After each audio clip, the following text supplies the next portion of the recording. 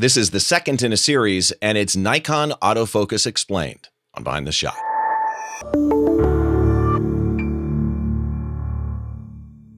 Hi, welcome to Behind the Shot. I'm Steve Brazill, and this is the show where we try and get inside the mind of a great photographer by taking a closer look behind one of their shots from conception to completion, all those stories and challenges that happen in between, or at least usually that's what it is. Today's kind of an unusual show. It's a special show. We're going to talk to somebody from Nikon USA about all the customization options and ways that you can set up a Nikon camera as far as autofocus is concerned, and hopefully kind of demystify the autofocus thing for you.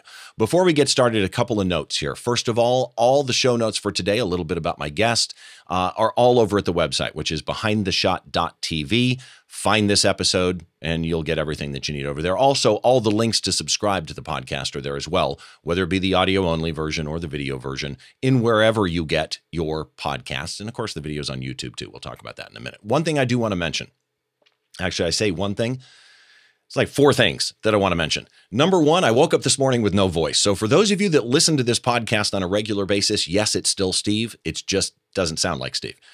Next up, this is not an official Nikon USA video. This is the Behind the Shot podcast. It's just that Nikon has been kind enough to let one of their folks join us for this show and help us understand the autofocus systems that are on the newer Nikon bodies right now. This is not intended as well to be a technical training. Like if you come to me later and go, what do I need to use for photographing a bird?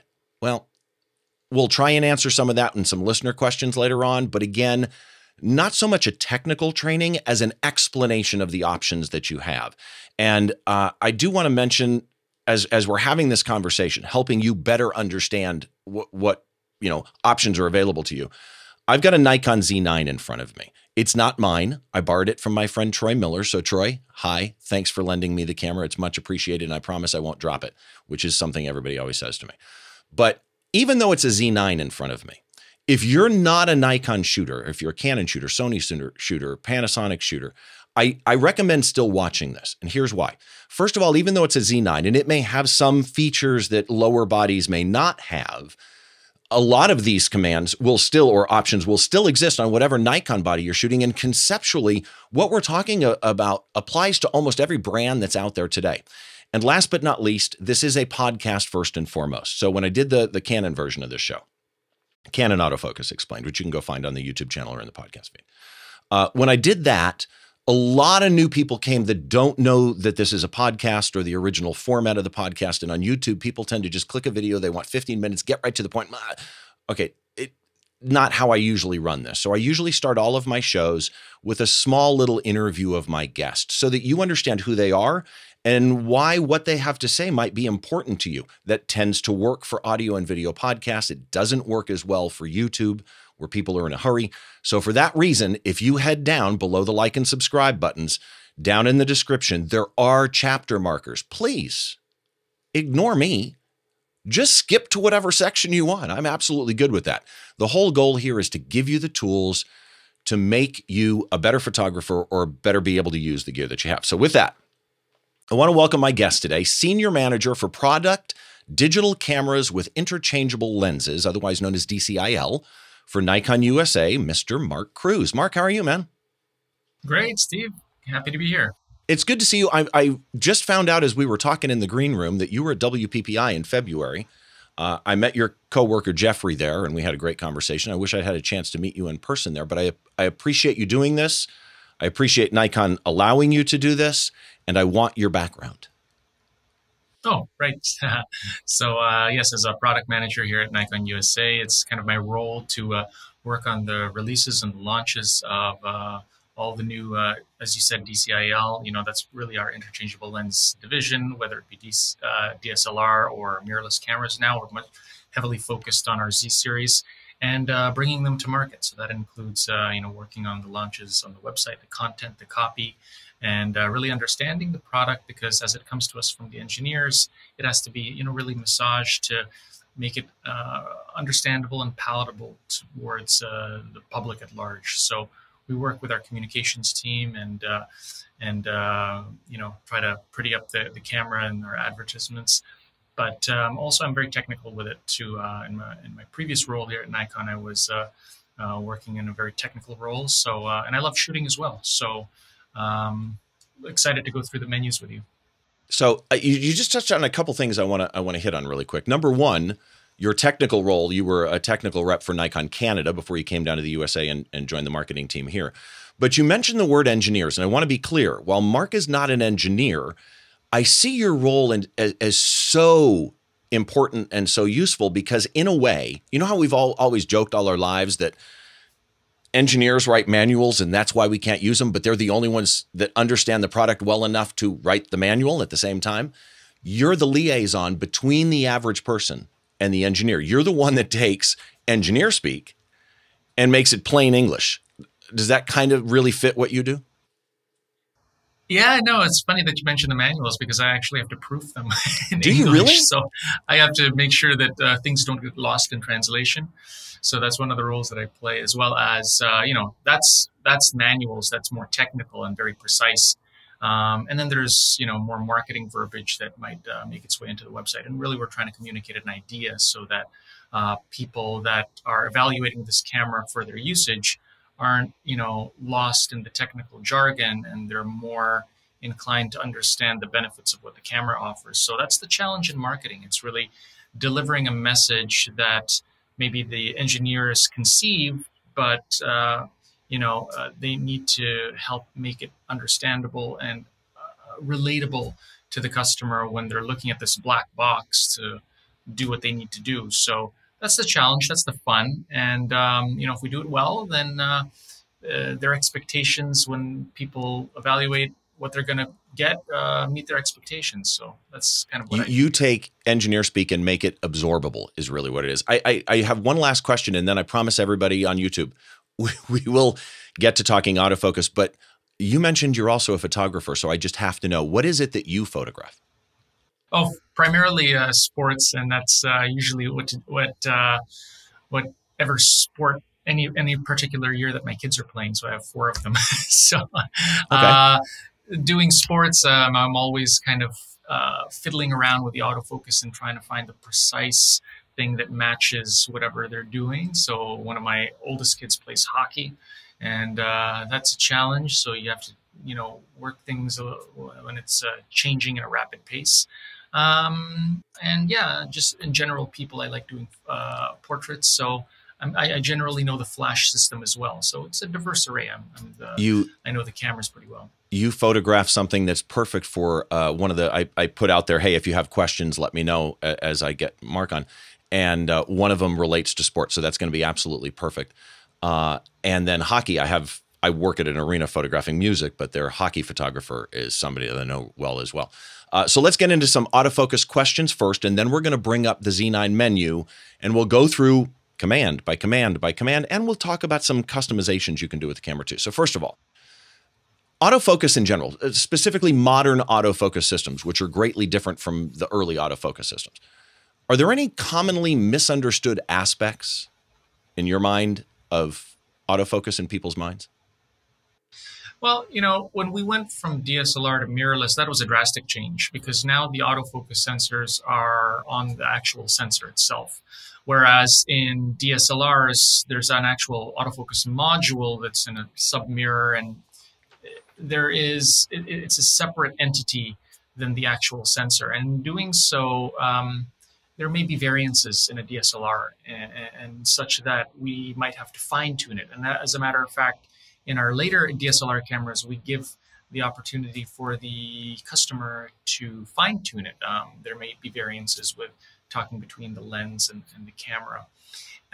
With the mirrorless cameras, because the sensor is on the actual sensor itself, that variance is gone. So theoretically, mirrorless cameras don't really suffer from front or back focusing, as maybe was the case more so with a DSLR. So the advancements in moving to mirrorless provided that advantage. However, it is more processor intensive. So although the variances in discrepancy of back focusing and front focusing are less, it does take more processing power, and that's why depending on what model you have, depending on the year, there might be advantages with an SLR and advantages with a mirrorless camera. But for the most part, the mirrorless cameras nowadays are already starting to catch up, and in the case of the Z9, surpass the DSLR. One more thing that I will mention is that with the cameras nowadays, especially with the mirror cameras, we can do things that the mirrorless cameras simply could not, and that's completely adjust the focus shapes, coverage, and lastly, the detection of what we call, deep learning, and that has to do with objects like human faces, animals, vehicles. It can actually detect those. In our Z9, it can actually detect the cockpit of an airplane, so it can actually pinpoint that when it's shooting. And that is those focus arrays are simply not available in a DSLR. You're relegated to a cluster of focus points in the middle. So all that to say that mirrorless has tremendous advantage for autofocusing. And now that you say about the cockpits of an airplane, now I know why Moose Peterson likes his Z9 so much. It is, there's no question it's a beast of a camera. And by the way, the day after we're recording this is when the firmware version, and many people watching this know and have heard about firmware version 2.0, for example, for the Z9. I don't have it on here because it comes out the day after this, but while there's a lot in that, a lot, by the way, for video in firmware 2.0, but even for still shooters, there's a lot in there for just photography in general, but we will touch on and discuss the autofocus specific features of firmware 2.0 kind of near the end of this video. So with that in mind, let's get into going through the menus. Before we do, I do just want to say a quick thank you to my friends over at dvestore.com for providing the high-def video. It's dvestore.com for all your digital video equipment needs. And that brings us up to running through some camera menus on a Nikon Z9. And the first area that we're going to start is this upper left-hand corner, which is the photo shooting area. And the reason is because there are some focus commands here that we do want to discuss. So let's start with focus mode. Explain to me, and I'll jump through submenus as you need me to. Yeah, so this is a primary option here that we would use. The focus mode really has to do with the way that the focus reacts when you're half pressing the shutter release. So what you have there, you see AFC, right? Usually when you get the camera, it's kind of defaulted to AFS, but I see the person that had it, what you're borrowing it from, Troy. Uses AFC, right, Troy. So actually, this is what a lot of people would use, especially if they're shooting things that are moving. So AFS stands for autofocus single. AFC is autofocus continuous. That's what AF stands for. That's what C stands for. And MF, that stands for manual focus, where the focus is disengaged from the shutter release, the half press on the shutter release, or the AF on button at the back, and you're simply using the manual focus rings of the lens to achieve focus. Now, with AFS, when you half press the shutter release, your focus will be locked on that plane until you release the shutter and then half press it again. So meaning to say, if I half pressed the shutter and my subject were here, and it moved from here, that proximity to the lens, I would literally have to let go of the shutter release and reacquire that distance, okay? And that's what AFS is. So it's ideal when your subject is stationary. It is absolutely not ideal if your subject is moving. That's where you would use AFC. So autofocus continuous. If you're half pressing the shutter release, as long as you're half pressing it, it will continuously track. Therefore, if your subject moves, it will track along with it. Gotcha. And in AFC, there are several different methods, more so than the AFS, which we'll go into in the next minute. And the way I think of it is AFS is a static subject like you're shooting in a studio. And I'm not talking a dancer in a studio jumping up, but somebody sitting on a stool doing a headshot, as opposed to a moving subject like me with live music. And manual focus with my eyes is not an option that I would pick, but I do know people who in critical focus situations, and actually that's not true. I do choose manual focus quite often when I'm on a tripod and I'm photographing the moon and, I want critical focus at that point, and I'll go into a manual focus mode and kind of tweak it a little bit. So with that in mind, then let's jump back. Let's go into AF area mode. So AF area mode, you see a litany of options there. We're in AFC right now. So what you see right there, the first option, pinpoint, that's grayed out, and that's because that option is only available in AFS. So the great thing about these menus is that if it's in white, you'll see that it is available for that particular combination of AF C and then whatever mode you're using here. So what this menu is telling you is it is showing you the size and shape of the autofocus point. So whereas in a DSLR, you may have had an array of 39 points or 51 points or 3 points in the middle. The great beauty about mirrorless cameras is that these points, because they can be grafted throughout the entire sensor, can take various different shapes. So we'll start with the simple one, single point AF. This is simply a 1-point autofocus. And when you select that, you will literally see a red box in the middle of the frame. You can move it anywhere, covering about 90% of the frame from edge to edge. That's another advantage of a mirrorless camera. And it's very simple. It's a lot of people like this mode because it's old school. They can target it on a portion of the frame and not have to worry about it trying to find other things. Let me inject here, though. But the single point is, I'm guessing by wording and definition, same as a pinpoint. It's just a larger point. That's correct. Yes. Okay. So the pinpoint. So the two differences: the pinpoint is a smaller point. The single point is slightly larger. However, single point uses something called phase detect and contrast detect, whereas pinpoint is only using contrast detect. Okay. Without getting too technical, the contrast detect is very precise. However, it's slower than phase detect. So when you're using any one of those options below there that are lit up right now, it's using both phase detect as well as contrast detect. Okay. So let's get into dynamic area. There's 3 of them. I'm guessing the SML are small, medium, large. Right. So the great thing about this is the way it works is when you half press, okay, the idea here is you're half pressing and it's acquiring the focus initially with the center point. However, if your subject eludes the center point, it goes outside of the center point, so long as it's within a radius around that initial point, it will remain in focus, because what that dynamic area AF is, it gives that single point a radius around it that allows you some forgiveness room. So if your subject is moving erratically, it will not immediately focus to the background. So for example, if the point was on me and I move, it's not going to focus on the wall because there's a radius around that point. And the radius expands from S to M to L, that's small, medium, and large. So if we were to see that overlaid on the frame, then you would see that that radius gets bigger, the bigger that you get from small, medium, and large. And I will say for the Canon shooters out there that are still watching this, that's similar kind of to the Canon point expansion option that they have. So then let's jump down to wide area AF, which again, we've got small and large here. Yeah.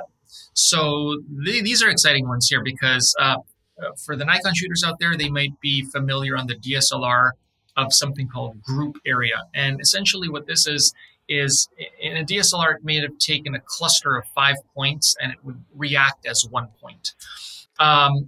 What wide area AF is, it's a physically larger square, which is the focus point that's acquiring initial focus. And what's cool about this is the first focus point where you can actually layer on top of it subject detection. Subject detection is the ability to recognize faces of humans, of cats and dogs, animals, as well as vehicles now. So we can detect any one of cars, planes, trains, bikes, and motorbikes. So 5 different vehicles that you can detect. So you can layer that on top of the square. So if you have a subject that it resides inside of the wide area, it will further refine the focusing to, say in my case, it would refine it to my eye if it can detect my eye.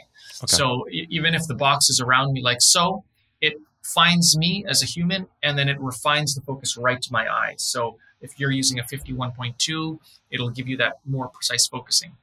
The difference between S and L is that S is a smaller version of wide area, and L is a larger version.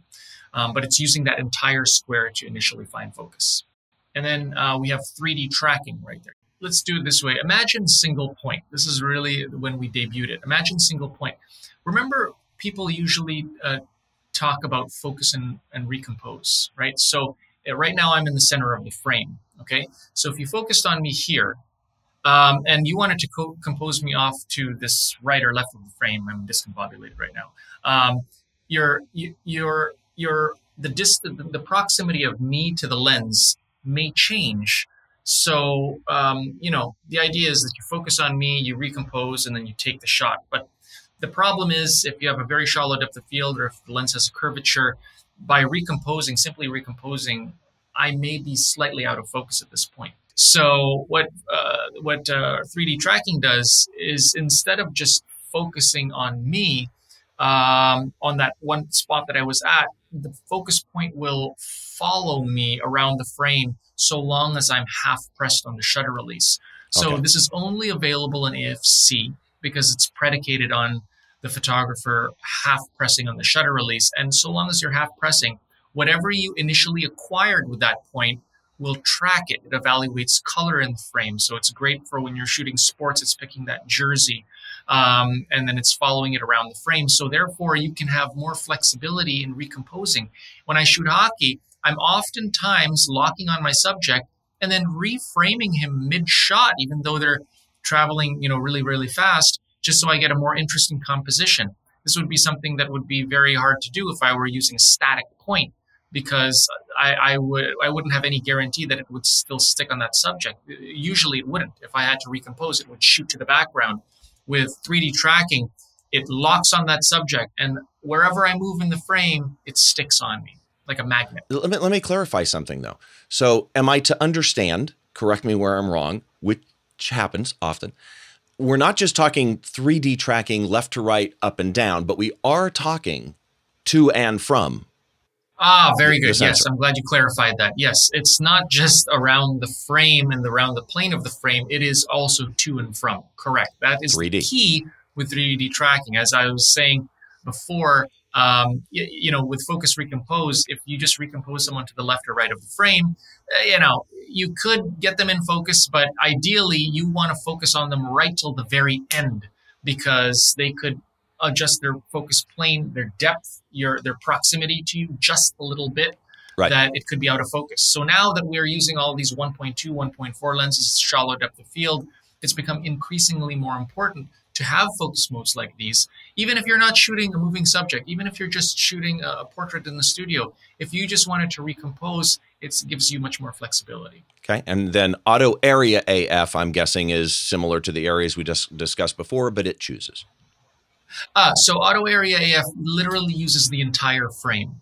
So what that does is, unlike, say, wide area or dynamic, it's using a portion of the frame. It's using even wide area AFL, wide area autofocus large, that uses a portion of the frame that you can move that red box around the frame. Auto area AF doesn't actually give you a box to move around the frame. It uses the entire frame. And then if you have subject detection layered on top of that, if it detects a person, it'll fine tune it to their eye or their face. Okay, makes sense. Let's jump down now to AF subject detection options. Again, this is under the shooting menu, not the focus menu, which is under custom settings. We'll get to that in a second. So under photo shooting menu, AF subject detection options, and we've got this list here.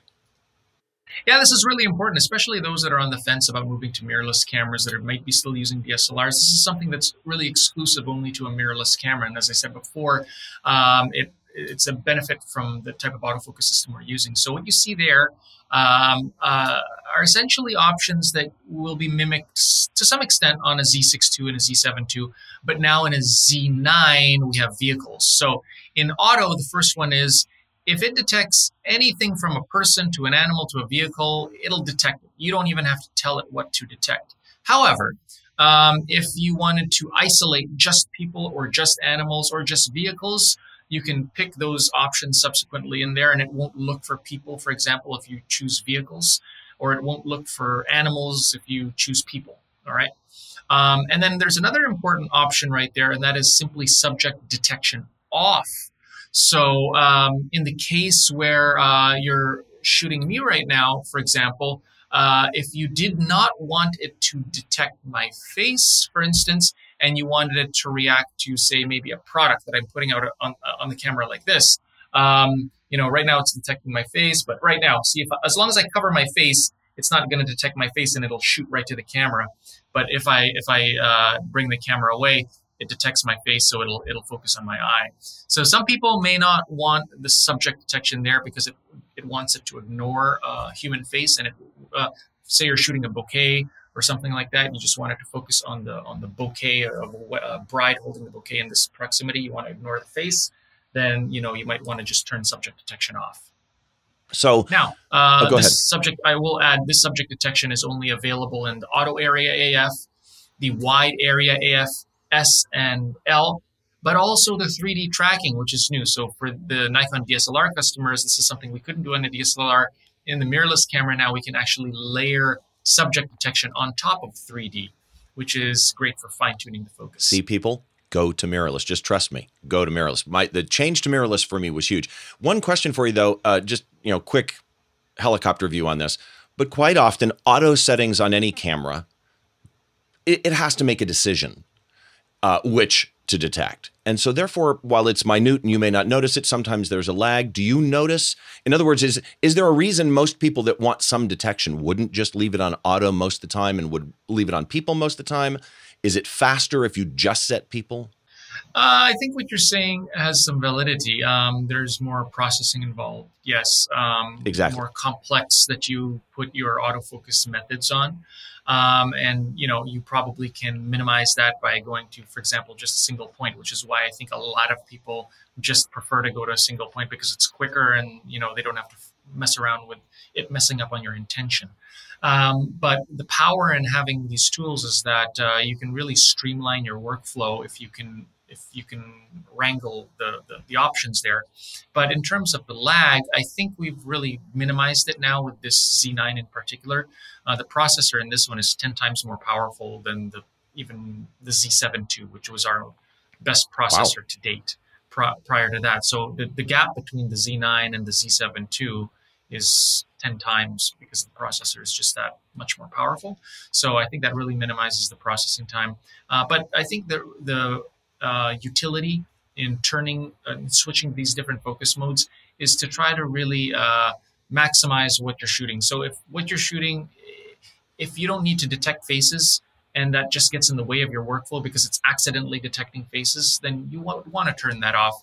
And in that case, you would get a faster workflow because you're just focusing on one particular square, for instance, instead of having the camera hunt for all these different subjects. And I will say that's why I said at the beginning, this is not a technical training, because for John, this, the answer for this may be completely different than for Sandy. And so your specific needs, the goal here is that you understand the options that do exist for you. So that's it under the shooting menu. Let's jump over to the custom settings menu, which is the pencil. And the second option there is focus, which is a focus specific submenu of, for lack of a better phrase, customizations that you can do, right? Custom settings.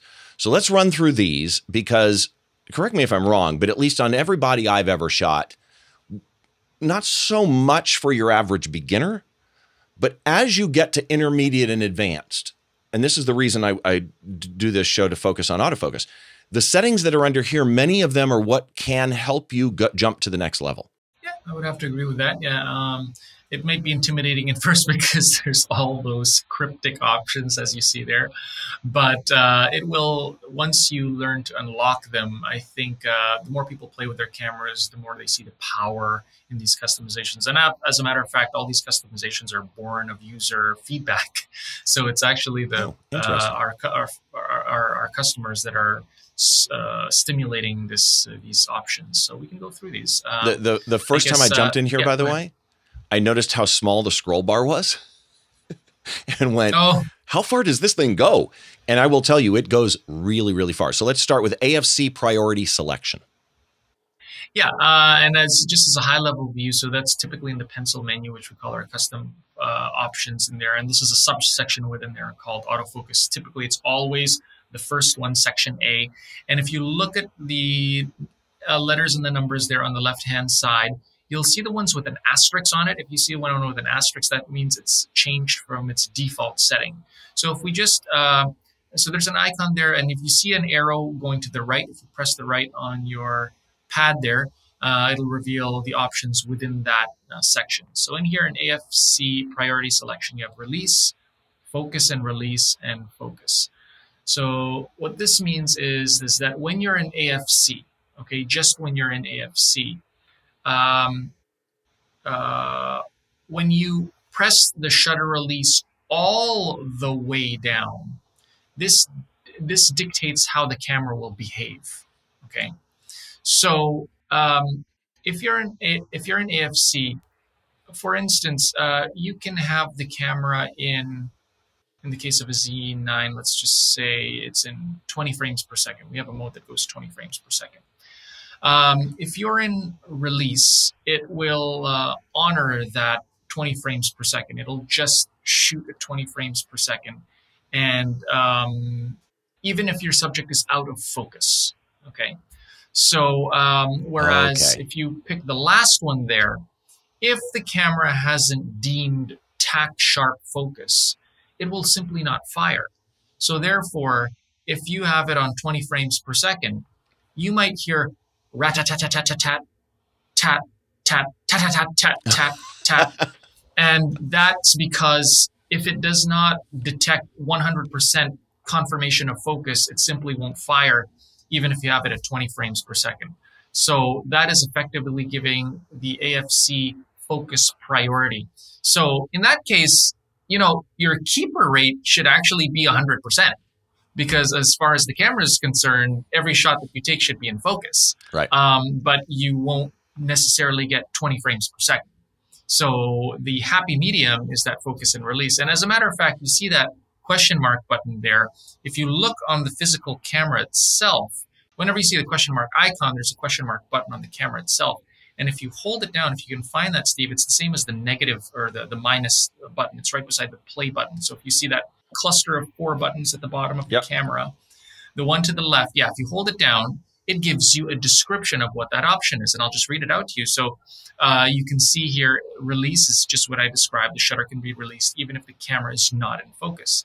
And then if you scroll down under focus and release, it says doing burst photography. The camera prioritizes focus for the first shot in each burst and frame advance rate for all subsequent shots. So what that means is that it wants to make sure that your first shot is in focus. So the camera won't start that continuous, 20 frames per second until at least the first one is in focus, and then it will honor the 20 frames per second every subsequent shot after that. And now that I've revealed that the camera has all these little helpful tips, I guess we can just let the viewers do that, and that's the end of this podcast. Dude, I was literally just going to say, you have an entire help manual in here, and you don't actually see that a lot. I actually really like that. And one of the things I find interesting, because you had made the comment that, you'd have 100% keeper ratio if you just did focus, right? But what people don't realize, for example, when you do that and you do the tat-tat-tat, tat-tat-tat, and there's a lag, sometimes, and that's why focus and release is nice, sometimes I don't care if it's a slight, I'm shooting at 2.8, and it's a slight shift off the focal plane, but it's still acceptable for whatever photojournalistic, use I'm using. I don't need it. I mean, I want it to be tack sharp, but the truth is, if I get the guy mid-jump in the air, that matters to me more. Whereas if it pauses right at the peak action where the punch hits the skin, I've got, problems at that point because I literally missed the shot. So let's jump to AFS priority selection. And correct me if I'm wrong, but this is going to be similar, except that it's single shot instead of continuous.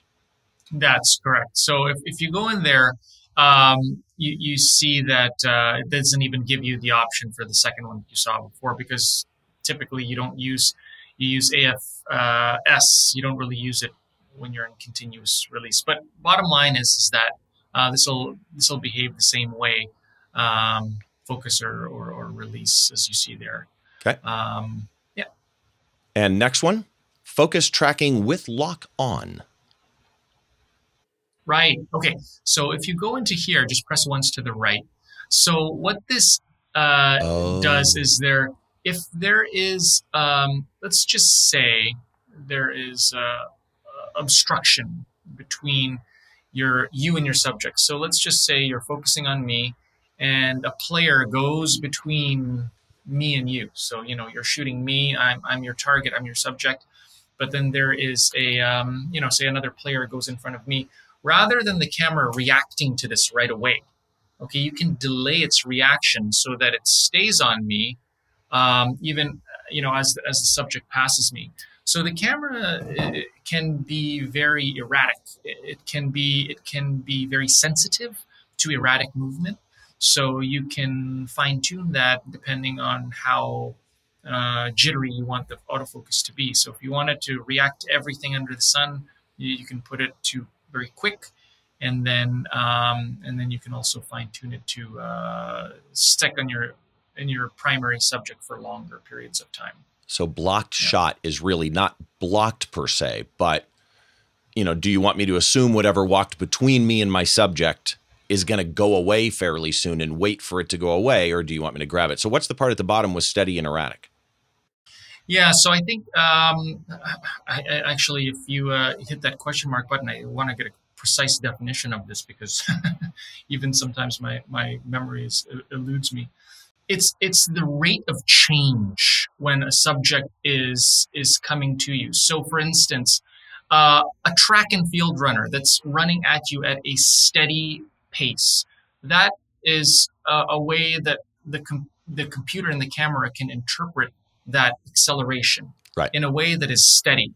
Whereas if something is erratic, so for example, soccer, they're doing sudden stops and starts, you can fine tune the response of the autofocus to react to erratic movements, sudden stops and starts versus a steady flow of Gotcha. acceleration or a steady velocity. Next one that we've got is focus points used.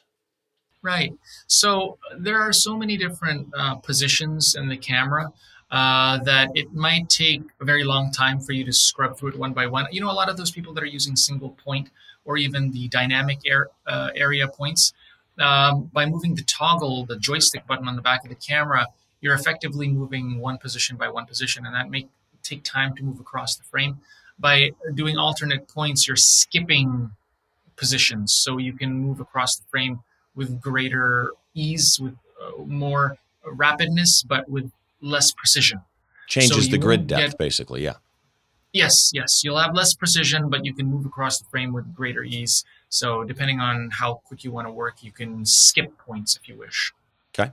Store points by orientation, I will say, assuming in the Nikon world, this is what I think it is. This is a phenomenal tool, depending obviously on how you shoot. Like Troy obviously has it turned off here. I love this if it's what I think it is. So let me know.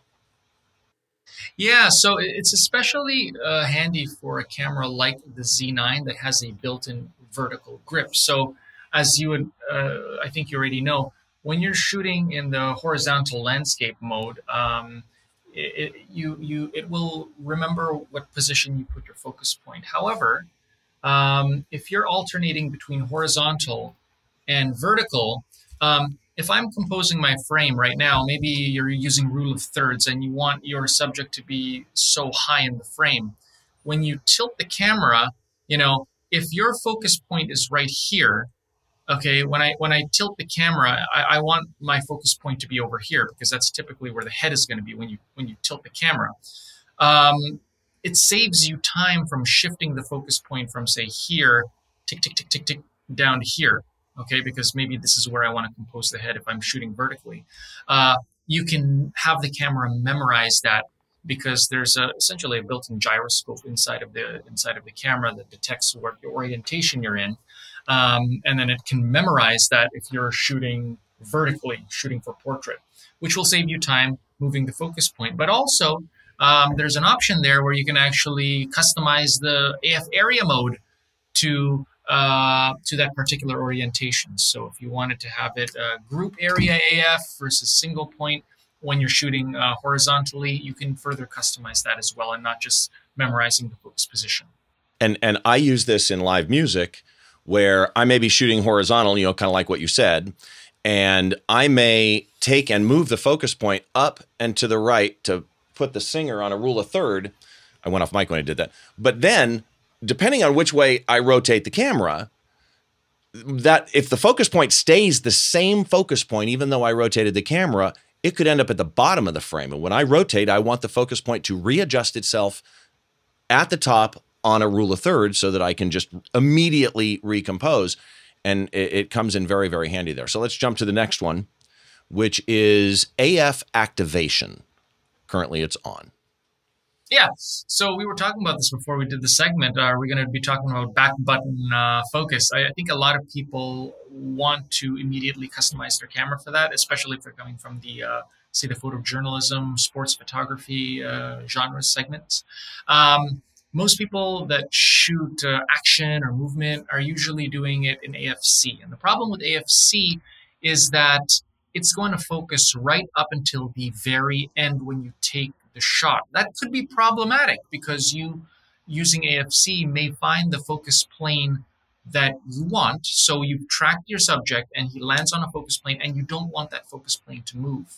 Well, right. There are a couple of ways to lock it in place. We have, AF locking buttons, but rather than dedicating another button to locking focus and having to press two buttons now at the same time, you'd have to hold your lock button and then press your shutter release. What you effectively do is you take the shutter release out of the equation when focusing. And that's really how to achieve back button focusing. The AF on button at the back of the camera is always going to autofocus. In order to achieve back button focusing, the key thing that you have to do is to deactivate the shutter release from focusing. So when you're using AFC, you can back button the entire time you want to track your moving subject. And at such time you don't want the focus plane to move, simply let go. And when you press the shutter release, it will no longer move from that plane of focus because the shutter release has no more function as it pertains to autofocus. It is simply to take the picture. So Yep. I hope that makes sense to people that are listening. Yeah, and I will say, let me just add, because I use a dual back button focus setup, and my shutter is only the shutter. And I will tell people, because I know people who have tried it and said, yeah, I didn't like it. Let me just tell you, if you're going to try back button focus for the first time, give yourself 2 weeks. Force yourself to use it for 2 weeks. And I would wager, like not a lot, like maybe $1, but still, I'd wager that once you start using it, you can't go back. The only problem I find with back button focus is when you hand your camera to someone else. Because exactly. I've had singers on a stage reach down and grab my camera and go around taking pictures, and they're all just a blob of blur because there was no focus going on, whatsoever. All right, so let's jump to the next one. Focus point persistence, currently off or auto. What are those? One of the more valuable options for people when they just want the scene to be entirely recognized is auto area AF, okay? And just imagine if you have your shutter release set to auto area AF, it's looking at the entire scene, okay? It's looking at the entire scene. Now, you can also, for example, you can program a function 2 button, okay, to be not auto area AF. So let's just say, for example, single point. What this focus point persistence does is that if you have it, let's just say off, okay? If you have a focus point over here, let's say you have your single focus point over here, and with your shutter release, you're doing auto area AF. It's going to try to find whatever's in the scene. And then when you hit your F2 button, it will still register as where it was over here, the original point over here. That is with focus point persistence off. However, if you're using auto area AF and it discovers a subject right here, and then you subsequently hold down the F2 button, it'll go single point right to where where it was detected. So you could use it in synchronicity with auto area AF. So you could use auto area AF to find a subject And then when you want to lock onto it, you can have a persistent focus point, lock on it and kind of like hone in on it. It's kind of like a fighter jet, you know, when they've got tone or something like that. It's finding a general area, and then the camera's found it, and then now you can kind of switch from guns to missiles, and then you can kind of like lock on your subject and hold it down with, say, a single point. So ideally, you would use it, say, with auto area AF, and you would put your persistence to auto, and that way, when you're using the auto area AF to scan the entire scene for a subject, once you find that subject, you can hone in on it by using the single point. Let's just say, for example, using your function 1 or function 2 button, right, and just using a single point at that very moment. So you've used auto area AF to do the heavy lifting, and then now once it's found your subject, you can pinpoint it with that. So basically the ability to find a subject on a broad scale, and then once you find it, not only switch AF modes, but switch AF modes, and wherever that AF mode used to be, make sure that AF mode not only switches to it, but goes to the current target, which location. Makes total, yes, current location. Right. It makes total sense. I like that, actually. Right. You know what? That's I would use that, actually. I could see that coming in handy a lot, and I don't have a feature like that on my camera. I wish that I did. This Z9 looks better to me every time I touch it. So let's jump to the next one. Limit AF area mode selection. All right. So if you go into there, we have so many options to choose from. And this really kind of, we didn't talk about the button on the side here of the camera, but essentially we can toggle through our options here for AF area mode. And as you can see, there are many of them. And your, I think his name's Troy, the person you loan the camera from, he doesn't need all of them. So you don't have, when you're toggling through your options, it's one less tick of the dial to access the ones that you need. So as you can see here, the boxes that aren't checked, it will simply ignore that as you're toggling through these AF area modes, making your workflow quicker. So you can, if you know you're only toggling between 2 options, just keep those 2 boxes checked, and it'll speed up your workflow. You had mentioned that button. So if I just jump to that button that's up in the front, you'll see at the top, the 2 end up colored. So when I let it go, they're white. When I hit it, they end up colored. And then explain to me which dial does which. So by default, the main command dial, which is your thumb here at the back, that usually controls the shutter, it will control the difference between AFC, AFS, or MF. So just by holding this button here down and then jogging the back wheel with your thumb, you'll be able to adjust between, as you can see there, AFC, AFS, and MF. And within each one, as you can see, there MF that was blank because there are no subsequent AF area modes within MF. Right. So you see there right beside it, it's blank. But once you go into AFC, for instance, now you're working with not only wide area AFL, but you have layered on top of it subject detection. That's why you see those 3 icons there. One's a face, one's an animal, it says auto detect, right? So with the front dial, that's where your aperture is at. When you're holding this button here on the side of the camera and rotating the front dial where your aperture would be, you are fine-tuning what AF area mode method you're using within AFC. So I think what we said, we deactivated a couple of those, so it simply wouldn't come up when you're toggling it this way. Okay, perfect. I like that too. That's actually a really handy thing. So now let's jump into focus mode restrictions. Yeah, so essentially here is that if you, while you're jogging your wheel, if you don't want to accidentally, access any of these other options, you can simply relegate it only to continuous AF. So accessing single and manual is not even an option, put it that way. So when you're holding that button down, you won't even access the other ones. Makes sense. Focus point wraparound, which it's so funny. I'm curious if same for you. So many people I know hate this. I can't live without this personally. So explain focus point wraparound, which is just, it's a toggle either on or off. Yes, toggle on off. And this is a new functionality on the Z9 too. Usually we'd have to go into another screen, select on or off. Here it's just toggle right. Just keep pressing right and it'll toggle on and off. So that's a new user interface option that we have with the Z9.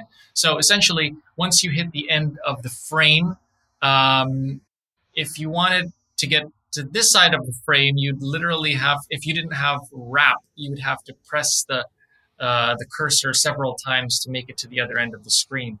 When wrap is on, if you hit one end, it will loop around, and the next press, it will end up on this side. So Yeah. Okay. It's just a little bit more expedient. Next one is focus point display, and the submenu has 3 on-off options. Right. Okay. So focus point display. So even if you're, say, for example, you're on manual focus. Okay. So for example, if you took the manual focus switch on the lens there and deactivated focus altogether, you could still, in that option there, if you had it on, you could still see a square. And effectively, you could use that square to be give an indicator of whether or not the image is in focus. So I think we were talking before, if you're using manual focus, sometimes you don't use it, but for people that do, we have a few aids here that you could use. One of them is focus peaking. That's when parts of the image will glow if it's in peak focus. The other one is simply just using your focus point, and if it turns green, then it would be in focus. Okay. Even while you're doing manual focus. Okay. So, yeah. Sounds good. Built-in AF Assist Illuminator. Again, this is just a toggle of on or off. Right. Okay. So this applies only if you're shooting an AFS. So if you're shooting an A autofocus single, there is a green AF Assist Illuminator here. So what that does is if the scene is too dark, it'll shoot out a green beam, and that will help the autofocus system detect whatever's in front of it. It has a limited range. It can only go so far, but ideally, if you're in a very dark situation, it will shoot that green beam, but only if it is an AFS. Okay. If you don't want that green beam to come on because it's very distracting or it's off-putting or it will, cause problems within the scene, or you don't want to attract attention to yourself, you can simply turn it off. That option is not available if you're shooting on AFC. So it's only relevant if it's on AFS. If you were an AFC, it would be on all the time, effectively. Yeah, because it would be assisting a continuous focus. So I mean, exactly. That's why it doesn't make sense to have it on an AFC. Right, yeah, you're right. Flashlight. Yeah. Okay. Exactly. Focus peaking, which you mentioned just a second ago, and again, especially for people doing manual focus peaking, to me, is one of the best inventions of the last number of years as we've gotten into cameras being computers. Submenu is 3 different options. What do we have? Okay, so let's start off with the first one. That's just having peaking on or off altogether. So for instance, if you put your camera or your lens in manual mode and you didn't want to see peaking at all, you turn that option off, okay? If you have it on, the moment that you put it into manual focus, then it will reveal the peaking. So the peaking will effectively make parts that are in sharpest contrast glow. And the subsequent options that you have in the menu there, first of their peaking sensitivity is how much it glows. So the third one there, that's the most obvious. But if you wanted to have a more subtle peaking, you would put it to low. So you would see it, the glowing edges around the areas of high contrast, the least evident. It would be the least evident if it's on low sensitivity. So if you found the peaking very distracting to your composition, you might be tempted to put it on low. Me, myself, I rarely use peaking because I find that the EVF resolution is so high, I can actually detect whether or not something is in focus just by the EVF.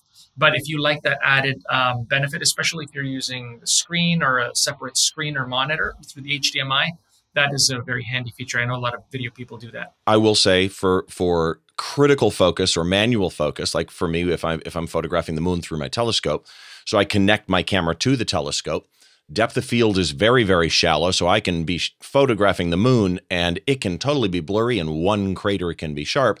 this can be handy for me to verify exactly where I want the sharpness, especially if you're going to do, multiple shot, pano or something like that. And then focus peaking color. Interesting, Troy has it in red, because normally I would choose yellow for this because it stands out to me.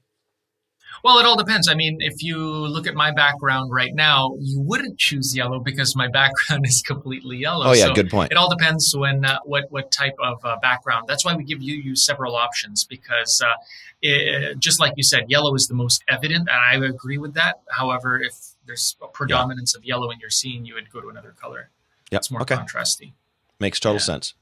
Okay, next one is the last one under the custom settings menu for the focus category, and that is manual focus ring in AF mode, and it's a toggle either on or off. Essentially, when you're holding your camera, the posture you have is you usually hold the lens like so, okay? And this may cause inadvertent touching of the manual focus ring. And when you have the manual focus ring in play, it can override the autofocus. Some people may like this because they may want the ability to override the autofocus maybe just at the very last second, just tweak it ever so slightly. But if you find that you're inadvertently touching it just by the posture of holding the lens, you can deactivate that altogether. So you're wholly reliant on the autofocus to determine your focus plane. Okay, makes sense. And that does it for the custom settings menu, focus submenu, and all the options that are under that.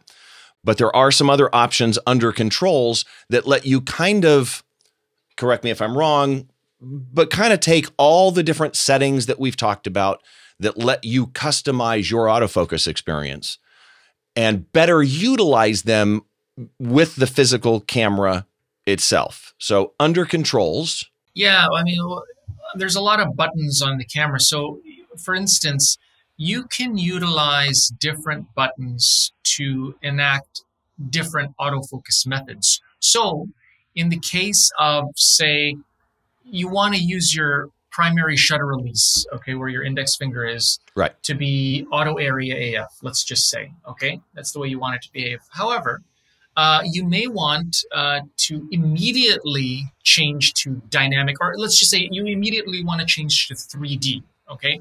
Without having to go in the menus, you can program one of the buttons to behave like it's 3D tracking, but just by pressing it. So for instance, maybe a lot of people out there are looking at back button focusing. So the shutter release is completely disabled. You can program, say, the function 3 button to be auto area AF. You can function the function 2 to be 3D tracking. You can do the AF on to be single point. So depending on the way you want the camera to focus on whatever particular subject you're shooting, you can change the method by assigning it to a particular button. So which let me just interject, is really handy, because the normal way that you would change, although it's not that long, but the normal way that you would change one of those is, I don't want to use the word permanent because obviously it's not permanent, but it's, it's intended to be there for a while, right? I have to go through a process, change it, and now I'm in 3D. I have to go through a process, change it in this.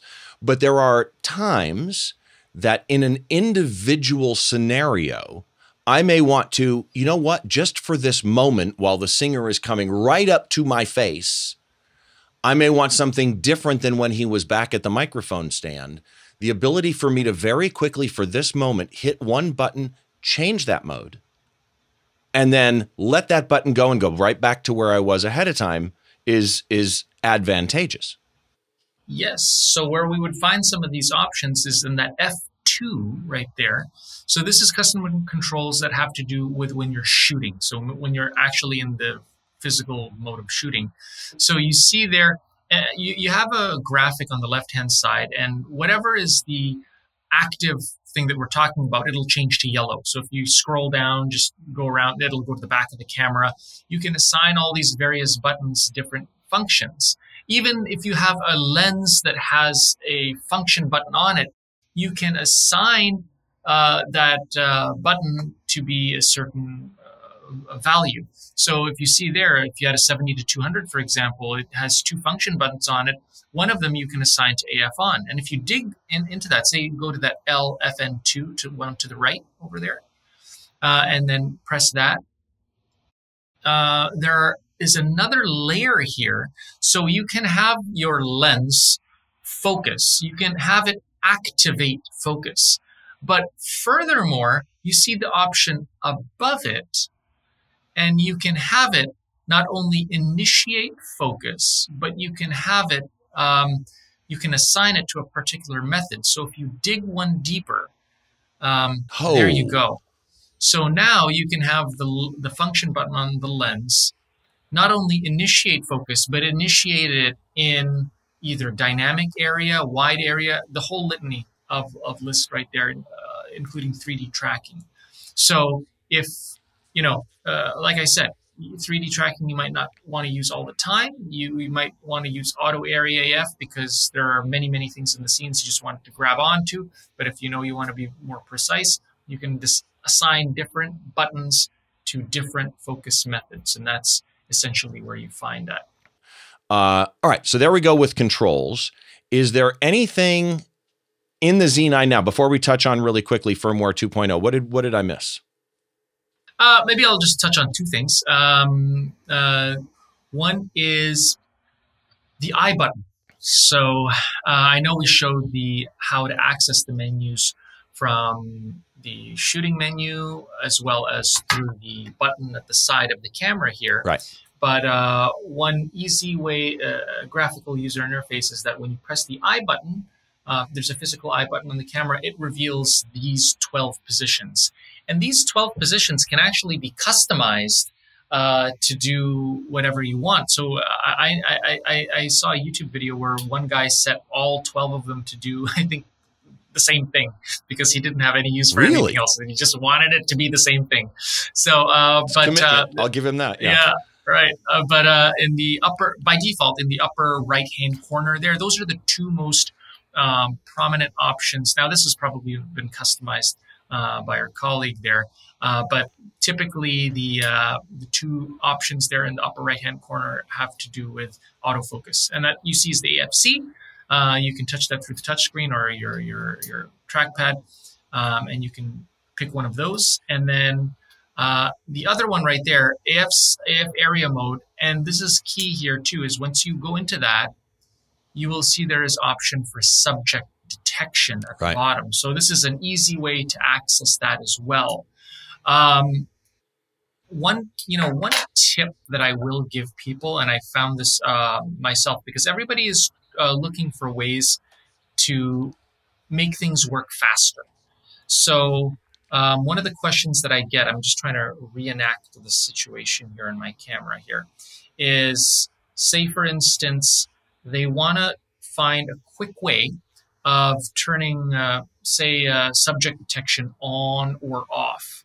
Right. So one quick way that you can do this is if you have, let's just say, if you hit the I button right now, we'll show this at home on the screen. So that's you're shooting right now, right? Right. If you want to have a quick way to turn subject detection off, if you press the I button, okay, and if your box is already on that option, all you have to do is take your index finger and toggle the front dial just one position. Okay. So your front dial here on the index finger, right there, and you immediately bring that up. So it's a quick way to bring this menu item up, and now you can just do with one switch. You can toggle because it rolls to the left or right. You can toggle it off, for example. So I think if you jog that right, subject detection off, yeah, and then you can just from there you can just tap your shutter release and you're off shooting, right? So those little quick things that you can do there. Oh, that's handy as heck. Yeah. Right. And all right, I like that. Maybe just one more because I know that a lot of people use this. Dude, I will go through anything you want to go through. What do you got? Let's go back to F2, and that is the custom settings, custom controls, F2. Now, There is a way to recall your settings. So we bring it back up on screen, and let's just say, right on. Yeah, okay. So let's go to the F2 section, and dig one menu deep into that. So from here, let's go to an option like function 2 right there. Let's just say that function 2. Okay, and if you hit OK on that, and we're gonna have to scroll a little bit here. So we're trying to find something called recall shooting functions. Got it. So what? There it is. So you see there's an arrow there. So if you press one to the right, you can assign the function button to recall your shooting mode. So if you want your shooting mode to be, in this case, it's program auto, but let's just say you shoot manual exposure for the most part, but you want the camera to shoot in aperture priority. Go to the shooting mode. Go to that shooting mode row, and if you press once to the right, you can turn that on and off, and you can recall that mode that you have it currently set to. So, or actually, there it is, right there. There it is. Yeah.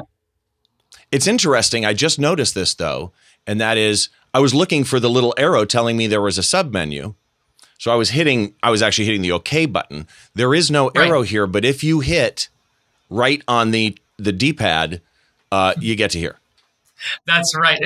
I guess it should have an arrow, but if you look, go back one to the left. If you look at the bottom right there, you see it says set. Yep, that's what made me click it. Actually, yeah. Yeah, exactly. So yeah, you can set it to, say, for example, I was. And real quick, let's just say those buttons down at the bottom. Let me go full screen so people can see them. Those buttons down at the bottom where it says OK, set, and done. Whatever menu you're in, always look down there, because there will be something like that middle one that shows push right on the D-pad to set something. Right. So as it pertains to focus here, if you go back in this menu here, and you scroll down to the bottom, right there, you can have it recall your favorite or your preferred AF area mode. So not only will it recall all those other settings, I think it can remember your ISO value, for instance. It can remember if it's auto ISO. It can remember your metering, your white balance. Yeah. Right. Your AF area mode. So basically what you're saying is you can set up that custom function button to whatever it is as changing almost all the settings you would care about by holding that button down. Right. And that's the key thing. You have to hold the button down. Right. So this only applies so long as the button is being held down. What I will mention is that in the Z9 firmware 2.0, which I think by the time this is released, there will be an option to have the same recall shooting functions with hold in parentheses. So if you go back to that previous menu right there, so in the new option, there will be recall shooting functions as well as recall shooting functions hold. So that what that means is that once you press it, once you tap the button once, it will stay on so that. It literally is a memory, recall the camera back to these settings and don't make me hold the button. Don't make you hold the button. And then if you want to dismiss it, just tap it again.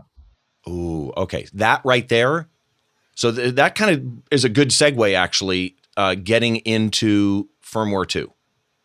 So many of you already know about the news. Firmware 2 comes out on what is today? The 19th. So it comes out on the 20th of April. We're recording this on the 19th, and this should be out actually on the 21st. So it should be available by the time you get this or see this.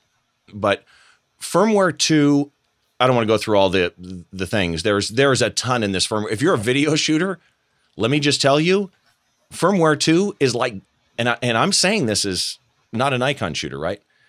Firmware 2 could have been a new camera.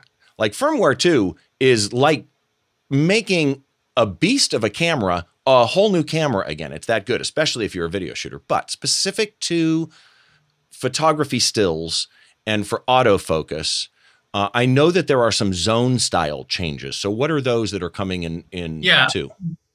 The most important one is a custom wide area. So we went all throughout those options there with the different boxes: single point, dynamic, wide area, AFS, wide area, AFL, and 3D tracking, and then there's the auto area. What we did with the Z9 is we made the ability to make custom shapes and custom boxes in one of 20 different orientations. So you could literally have a slit that goes down vertically on the frame, or a slit that goes horizontally across the frame. So if you can imagine an application, maybe you're shooting tennis, and you don't know if the player is going left or right through the frame. However, you do know that they're going to be a certain height in the frame. So you can, instead of having one focus point here and then you'd have to track the player left and right, or maybe using 3D tracking, you can basically isolate an entire row, a slit that will cover, say, this height of the frame, and ignore the net that's below it. Or, if you wanted to compose something on the right-hand side of the frame, you'll ignore everything on the left-hand side of the frame, and you can expand that box as big and as small as you want. Not only that, but you can use actually a single point. You can make it one by one.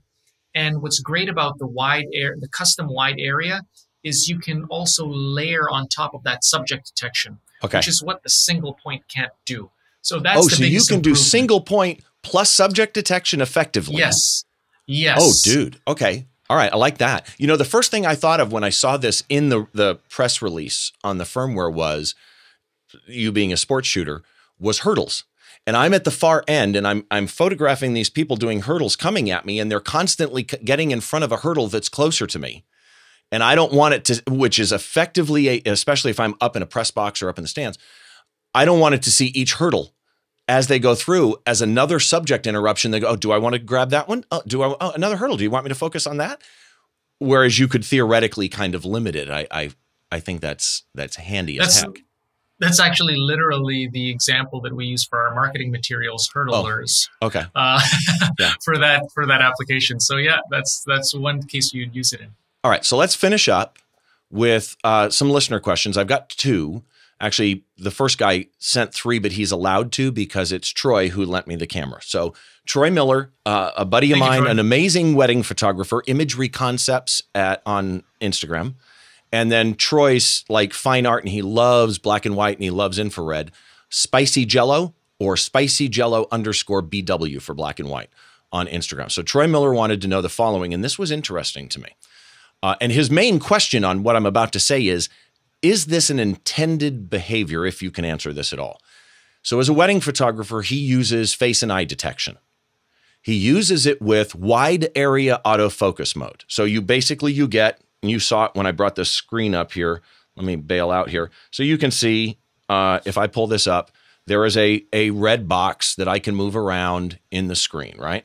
Well, yes. What he says here is, you've got the red selection area, and often the camera will find eyes or face outside of the wide selection area. It's not always a problem, but it's frustrating when he's shooting a couple and he only wants the camera to focus on one of the two subjects, right? So there's two of them. He puts the box over one of them, but the face and eye detection is grabbing the person's face and eyes that are outside of the box. So in other words, this would be a perfect example if he was doing the bokeh to turn off face and eye detection, right? But in this case, he wants the face and eye detection, but he wants it to stay inside the box. So is it intended? And how does he keep the camera from focusing outside the selected area? Well, okay, good question, first of all, Troy. Even with the Z6 II and Z7 II, there was a little bit of forgiveness, or a radius rather, where you could actually detect a face outside of the box. And I think that accommodated for faces that were like half in the box and half out. So it would, Makes sense, it would detect those faces. Now with the Z9, the radius is actually a little bit larger. So it will detect faces a good area around the box, just giving you that added flexibility. I think that was an intentional design by the engineers to do. So that's what's biting him. Right. I can understand his dilemma in not being able to pick which face. Now, if he wants to pick the face, I would recommend he goes to Auto Area AF, because with Auto Area AF, you can actually toggle between the eyes. So if you have 3 or 2 people in the picture, you can toggle between their 4 eyes. Which is, by the way, this was I said he had 3 questions. This is the last one. And that was, how do I switch to a different eye in the scene if the camera does not pick the intended one? And what you just said, though, was if he's using wide area, he can't? Right. Yes. So in wide area, you can't pick the eye. Okay. However, with firmware 2.0, like I told you, we have the custom boxes now. So effectively, you can shrink the boxes. Right. So it is not, in the dilemma that he had, it's picking an unintended person. You can narrow the box to have it smaller. So it's only looking for eyes even around a 1 point, 1 by 1 point. Yeah, so that makes sense. Might be a good solution for him with firmware 2.0. Next question was from Steve Roberts. It's Steve Roberts Photo on Instagram. And let me just preface this by saying, and I said it at the beginning, that this isn't a technical training. There's no way for us to really answer a question like this, because me as a music photographer, I can tell you right now, if I'm in a photo pit photographing a concert with 3 other music photographers, there is no way in hell, if we all have the same camera body, there is no way in hell we have the same settings. And I don't just mean exposure settings. Now, periodically, we'll say to each other, hey, Mark, what do you got your ISO at? Okay, that's different. But in general, I may choose to go a higher shutter speed. I know people that will photograph somebody jumping in the air at 1/25th of a second, right? I may want 500th of a second. But even autofocus, I may choose, I know people who always use a single point and then they recompose. I don't do that. I move my focus point around, but I don't use a zone, right? So that everybody's going to be different. With that in mind, here's his question, again, from Steve. What settings are best for football with a D5? That's interesting, because the D5, I think if you go on our website, does have, if I do recall, there is a manual that goes through various sports giving our recommendations. Football. I've shot football as well with the D5, as a matter of fact. And if you're asking me what I would do, I would probably pick 3D tracking. However, I'm trying to recall, I think the D5, I think the D5 also has something like a group area tracking. But I think for the most part, I have liked the 3D tracking, because in football, they can quickly move laterally throughout the frame, right, quicker than I can track them. And as a matter of fact, there are times where I'm taking a sequence of shots and I don't want to track them. I don't want to keep them in the middle of the frame. I want to lock onto them on the right. And as they're progressing from right to left of the frame, I want to get those shots. And not only are they progressing from right to left, their depth is changing. So imagine they're going diagonal throughout the frame. 3D tracking is great for that. So I would probably recommend that you use 3D tracking, and I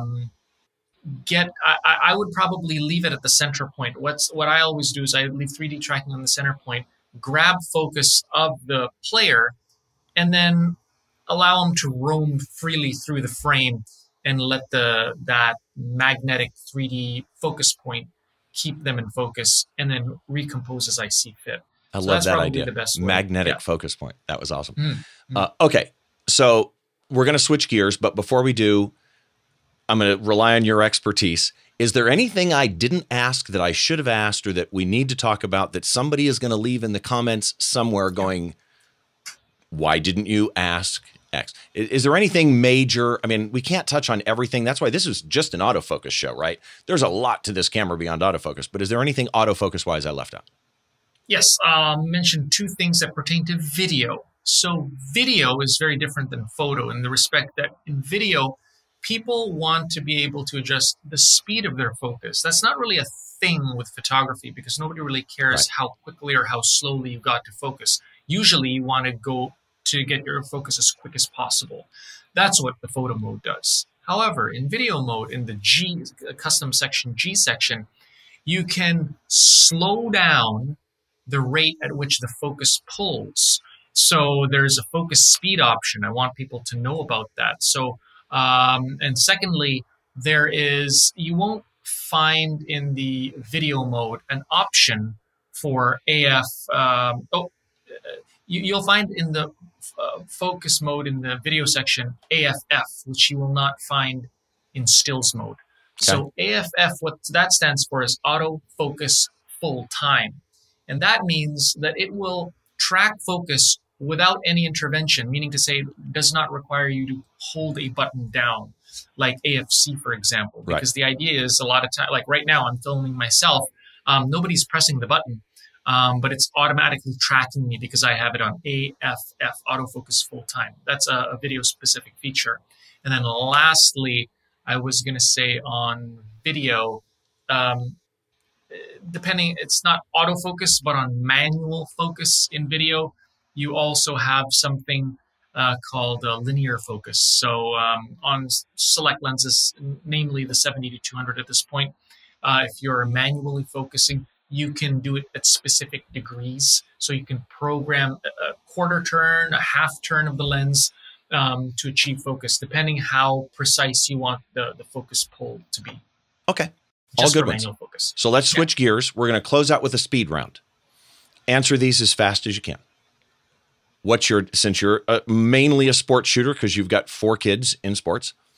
Yeah. What's your top sports photography tip? Oh, boy. Stop.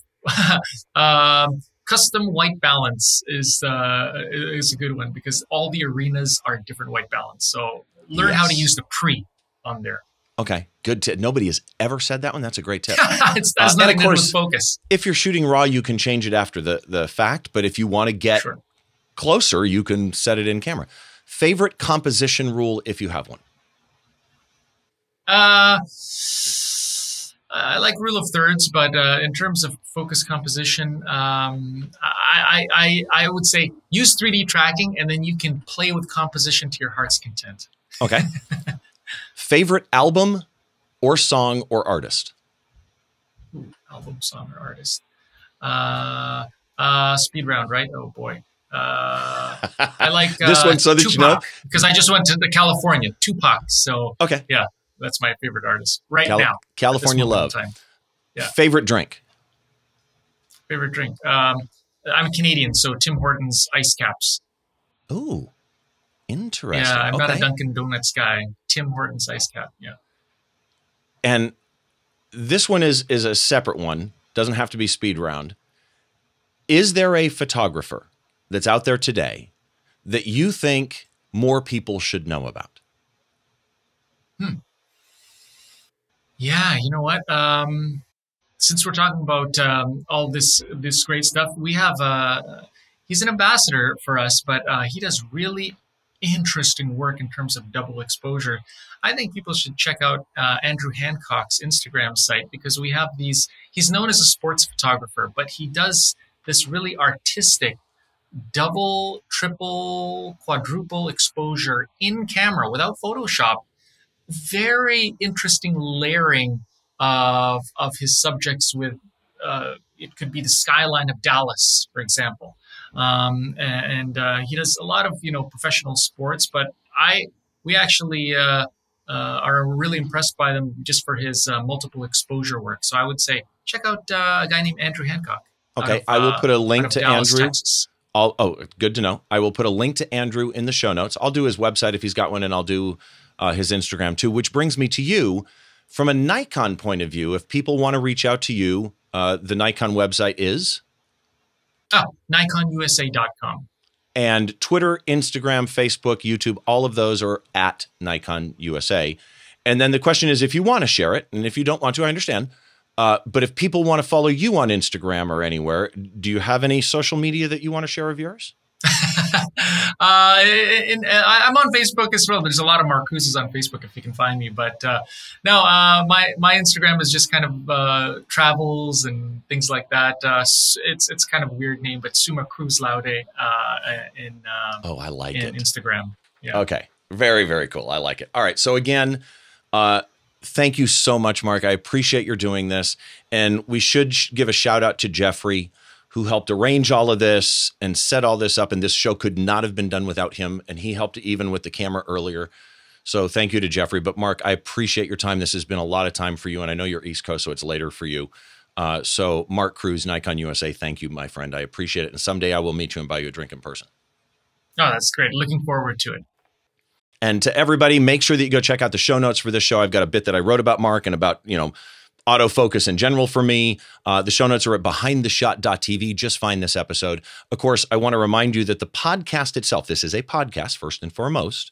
The podcast is available in an audio-only version wherever you get your podcasts. And if the place you get your podcast supports video, like Apple Podcasts, there is a separate feed for Behind the Shot video. You can get it there. And if you don't have that with your podcast outlet like Spotify or something like that, you can always get the video over on YouTube. Again, to everybody, thank you so much for the support. Please do, if you're using Apple Podcasts or wherever you get your podcasts, drop a star rating, drop a written review, do the same thing on YouTube. If you'd give us a thumbs up, it would be very much appreciated.